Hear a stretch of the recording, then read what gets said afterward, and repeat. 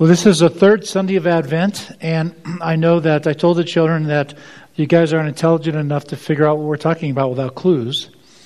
So we have clues here. We have some treasure boxes, and we have camels.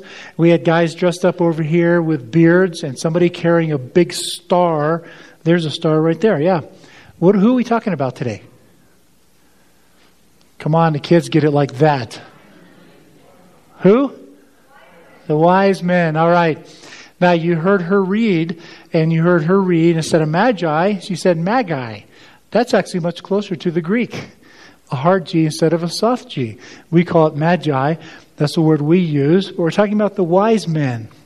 Okay, third Sunday of Advent. Let me remind you, we do lots of things up here. We have the Advent calendar, the big one. Some of you know what that is. What's the surprise behind each door each week? We do these for a reason. We do them for a reason.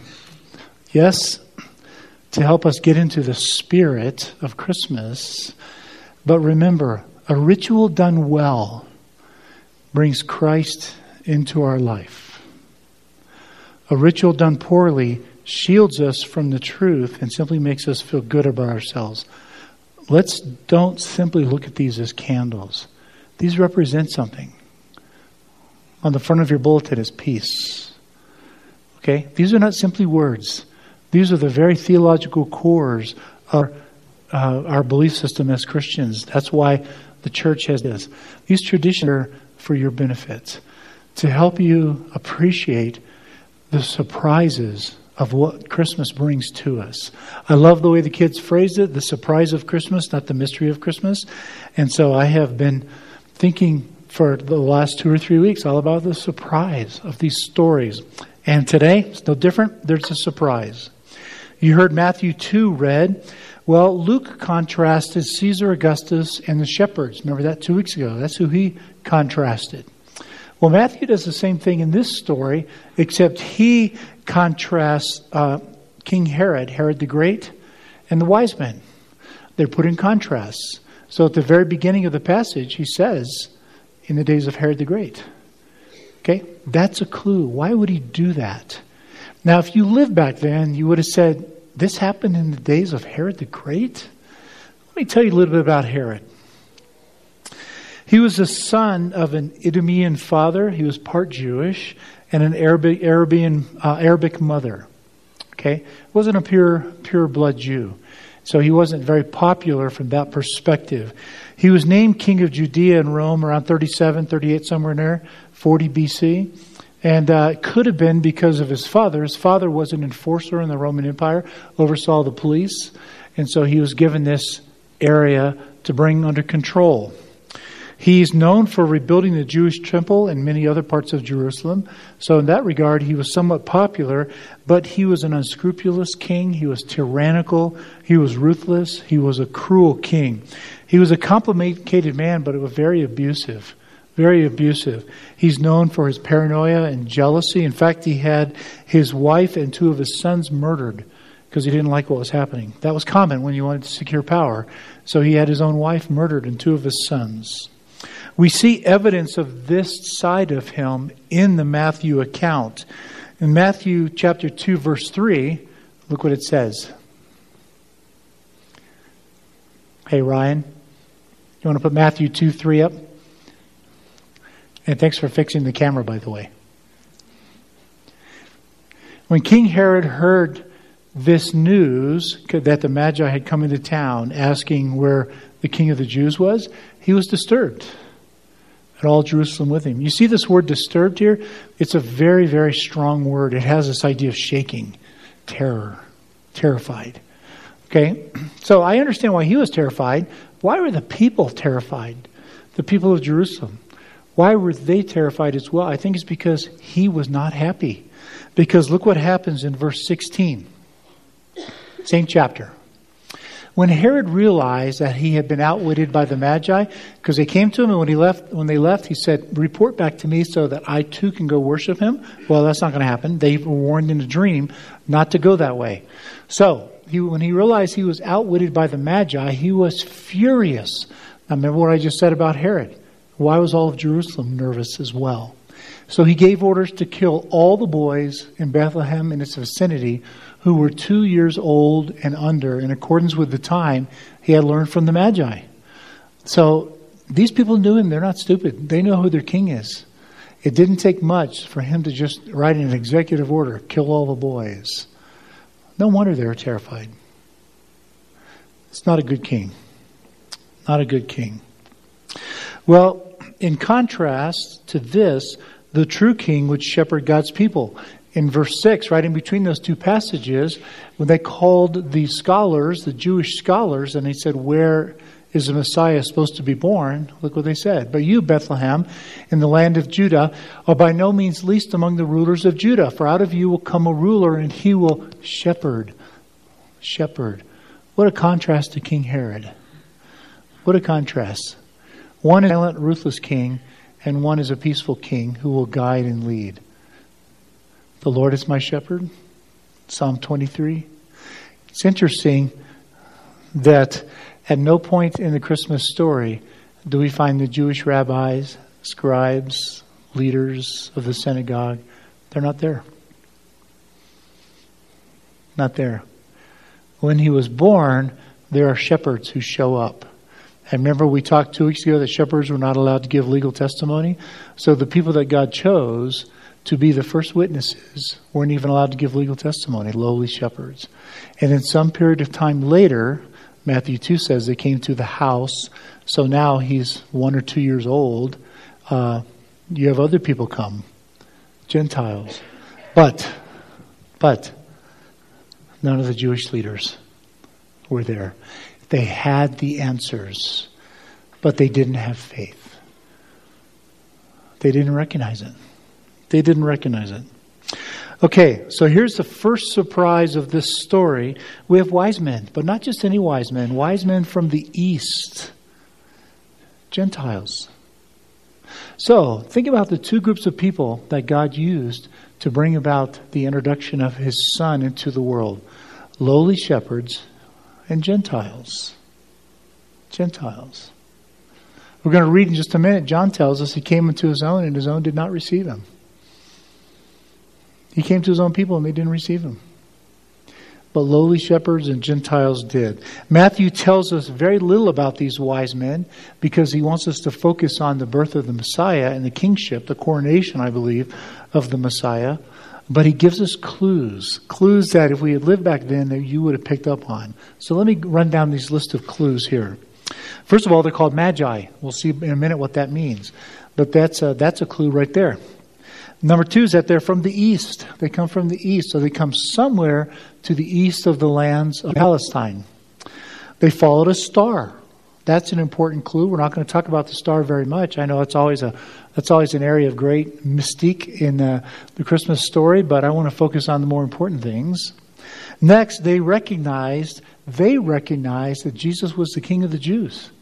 He was the true king. How did Gentiles across the desert know that? Next, they're called by Herod rather than going to Herod. They walk right into Jerusalem. They don't particularly care. They don't go to the king, the supposed king. They start walking around the street corner saying, who is this king of the... Where is he? Where's this king of the Jews? You must know you're his people. Everybody knows where the king is, right? So they begin to ask, where is this king? They just go right by Herod. So they get invited by Herod into a hearing rather than requesting one. Next, they offer expensive gifts. Gold, frankincense, and myrrh were some of the most expensive gifts you could have back then. So that tells us something. All of this suggests that at some level they were very powerful and very wealthy. I think that's true. They were. Complete contrast to the shepherds. But that's not uncommon, is it? In John 3, he goes to Nicodemus, the teacher of Israel. In John 4, he goes to the Samaritan woman, the lowest of the low, promiscuous woman. So it's not uncommon. Shepherds, very wise, very powerful, very wealthy men in that part of the world, the wise men. The historian Herodotus tells us that the Magi were a priestly caste from Persia. Persia's east of Israel. In this position, they were responsible for all the cultic and the ritual life of the Empire of Persia, and all those people. That's where they lived and served out their ministry. But for our purposes, they were also royal advisors to the kings and the courts of the East. And so they were invited guests all the time to advise the kings and the princes and the rulers and things like that. They could walk in and give their advice. They exercised great political power throughout the empires of the Medes, the Babylonians, the Persians, and the Parthians. So they survived through all those empires. They were known as wise men. That's why we give them the title of wise men. They were asked for their advice. They were asked to interpret dreams. They were asked for all kinds of things. They probably had a great knowledge of astrology and followed the movement of the stars, from what we can tell. They often showed up at the birth of a king, the coronation of a king, and the training of a king. So they're responsible to educate the new young kings on all of the ways of the empire. And they were there during the coronation. I'm not sure if their approval was required. Some think so, but we're not quite sure. But all this to say, they're very powerful. Very powerful. This is the surprise. They were the ones that show up and said, "Where is he who's been born King of the Jews?" We don't know how many there were. Church tradition says 3 because there are 3 gifts, but there could have been 100. Could have been 1,000. There was enough to disrupt the whole city of Jerusalem. And there was enough to get Herod's attention. If one person had come walking into the city asking that question, it probably wouldn't have bothered him. So there was enough of these powerful men that came in, and they just started walking around asking, "He's your king. Where is he? Don't people know where their own king is?" And that got Herod upset. So he called them into his own into a meeting. We do know that they came to honor and worship the baby Jesus as king.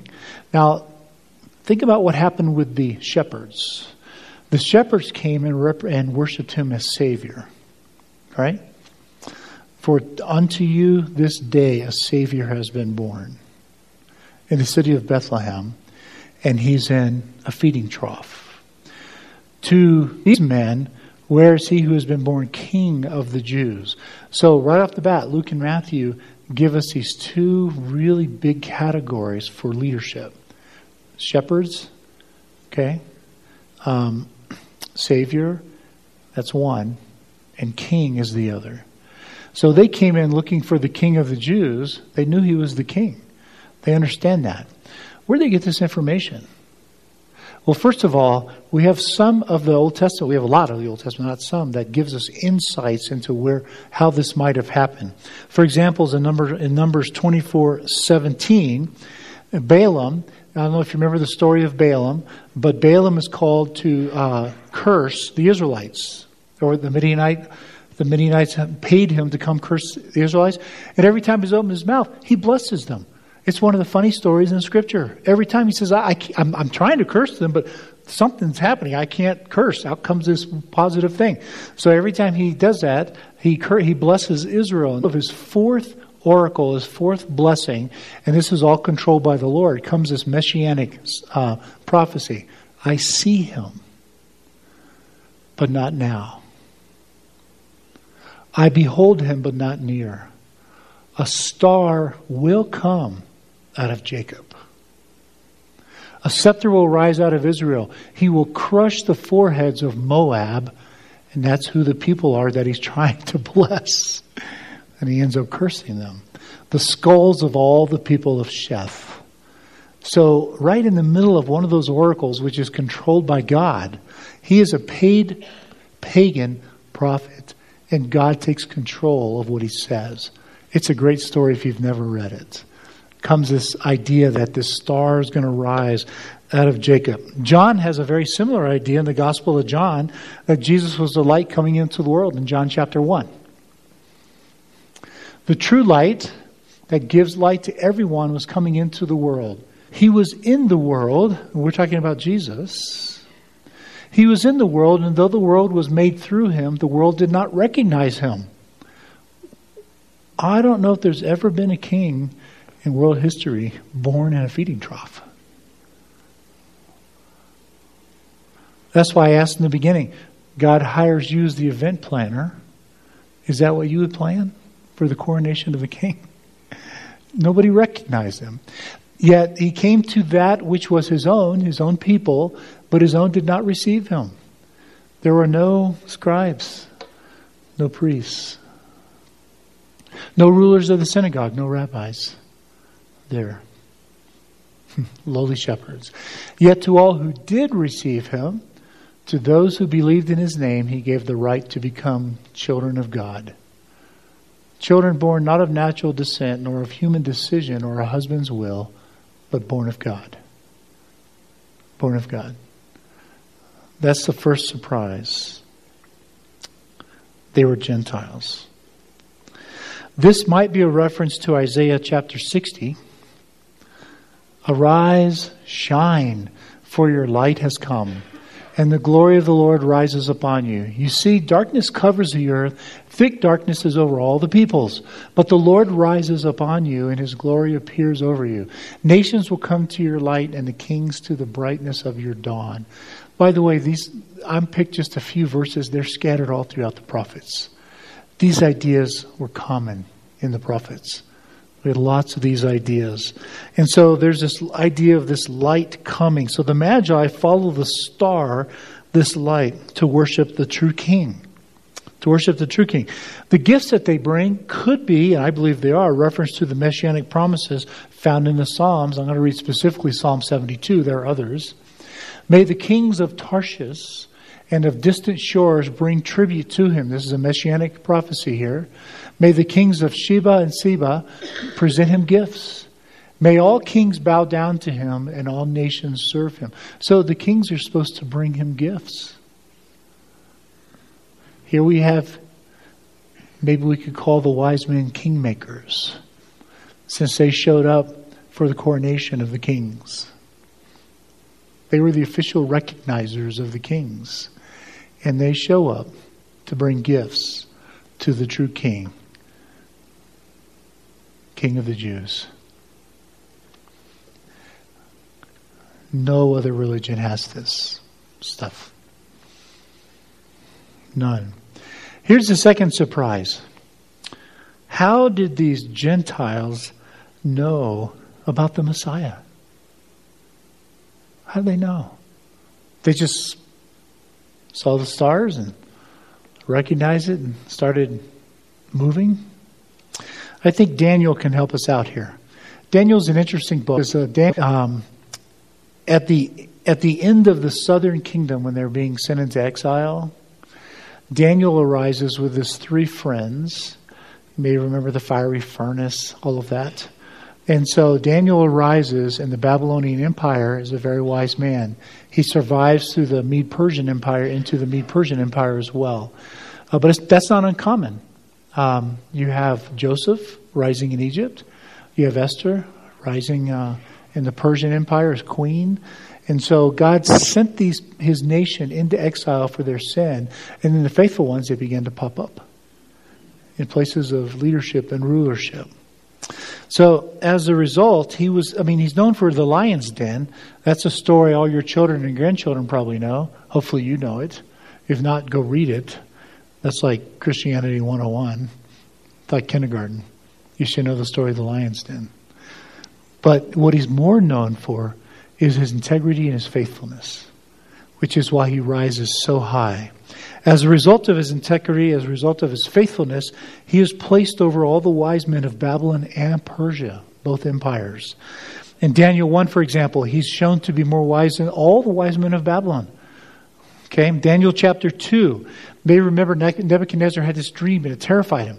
And so he asked all of the wise men to come, please tell me what this means. And they said, well, tell us your dream. He said, no, if you're truly wise men, you can know it without me telling you because the gods will reveal it to you. And they're going, no human can do that. And so he's about to have them all executed. And Daniel said, what's going on? They're getting ready to execute all the wise men. Why? Because they can't reveal the dream. Well, my God can reveal the dream. Tell them to hold off. Don't kill us all. And he walks in and he tells the dream and interprets it. So he could do what the wise men could not do. Daniel chapter 2. In Daniel chapter 5, under King Belshazzar, so now we're in a different period, he's able to interpret the handwriting on the wall. Remember that story? Belshazzar looks up, he's having a party, and there's handwriting, there's a hand writing on the wall. He didn't know what it means. So he calls, and they said, there's a man from Israel who interpreted these earlier dreams. He has the spirit of the gods in him. So they called Daniel, and Daniel, he said, I'll give you half the kingdom. Daniel said, you can keep your gifts, I don't need that. But I'll tell you what it says, you're a dead man. Sorry about that. And he died that night. Okay, so in Daniel chapter 2, as a result of this integrity and this faithfulness, the king placed Daniel in a high position, this is Nebuchadnezzar, and lavished many gifts on him. He made him ruler over the entire province of Babylon. Think about that. This Jewish refugee has risen as a ruler over the entire province of Babylon. And for our purpose, look what's next. Placed him in charge of all of the wise men. This caste, this priestly caste. And he survived from the Babylon Empire into the Persian Empire. It's reasonable that in this position of authority, he would have taught the wise men of the East the prophecies about the coming Messiah. Because Isaiah and Daniel are the two prophets that have the most prophecies about the coming Messiah and what's going to happen. So he would have had that information. So I think Daniel helps us here. How did they know about this? Because Daniel taught them many centuries before, and they passed that information down. It was an oral society back then. And so they would have passed all those traditions down. So it's interesting that he came into his own, and his own did not receive him. But those who did receive him were given the privilege of being called children of God. And so the shepherds were the first. God sent an angel. The glory of the Lord shone all around them, terrified them. And they ran to see this baby Jesus. Okay?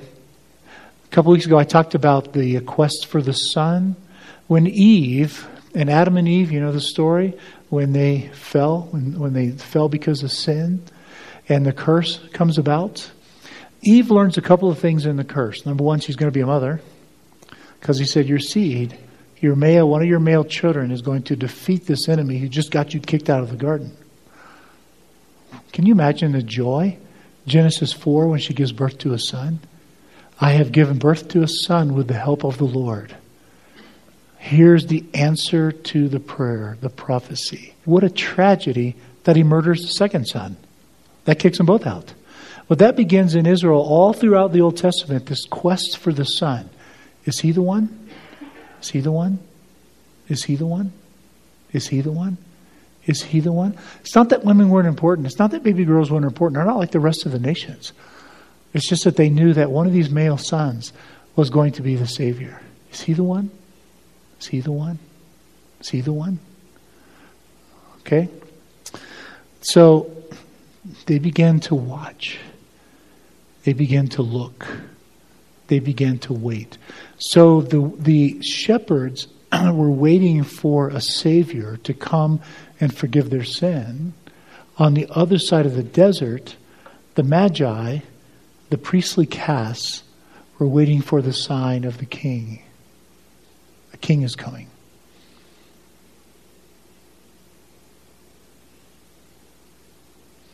The Christmas story is amazing. Absolutely amazing. God is very patient to work through hundreds of years to develop all of this so that it happens. Okay, what do we make of this?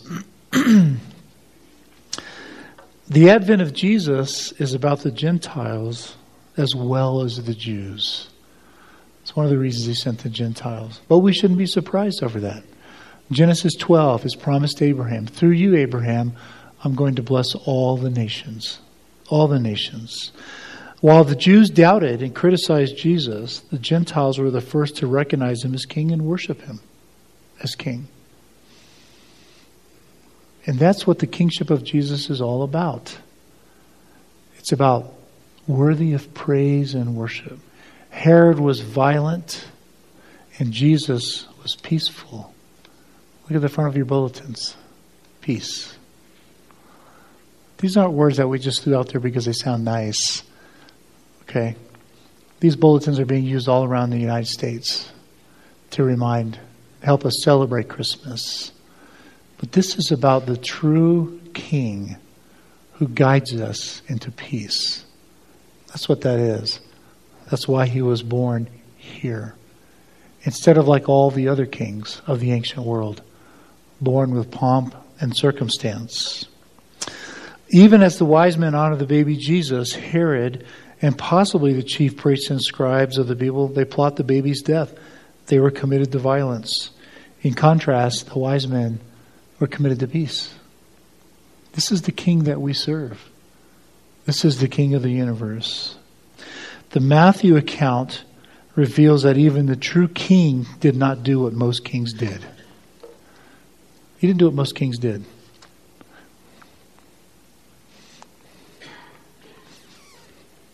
So now back to the first question. You're now the royal event planner for the coronation of the King of the universe. Is this what you would do?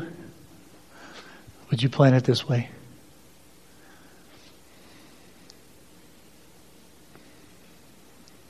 Father, thank you for surprising us. You are a God of surprises. I'll give you that. In all the years I've served you, I find it very difficult to predict what you're going to do. And just when I think I got it figured out, you surprise me with something better and very different than what I would have thought. I would have never have thought to let the King be born in a feeding trough. Thank you for being that kind of God.